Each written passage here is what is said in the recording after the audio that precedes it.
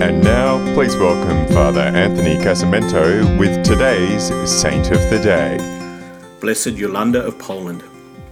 Yolanda was the daughter of Bela IV, King of Hungary.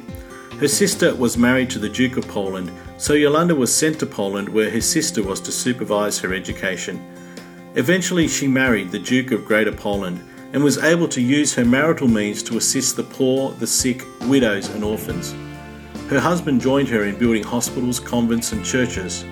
But upon the death of her husband and the marriage of two of her daughters, Yolanda and her third daughter entered the convent of the Poor Clares. War forced her to move to another convent where, despite her reluctance, she was made abbess. So well did she serve her sisters by word and example that her fame and good works continued to spread beyond the walls of the cloister. Her favourite devotion was the Passion of Christ. Indeed, Jesus appeared to her, telling her of her coming death. Many miracles, down to our own day, are said to have occurred at her grave. I'm Father Anthony, and that was Saint of the Day.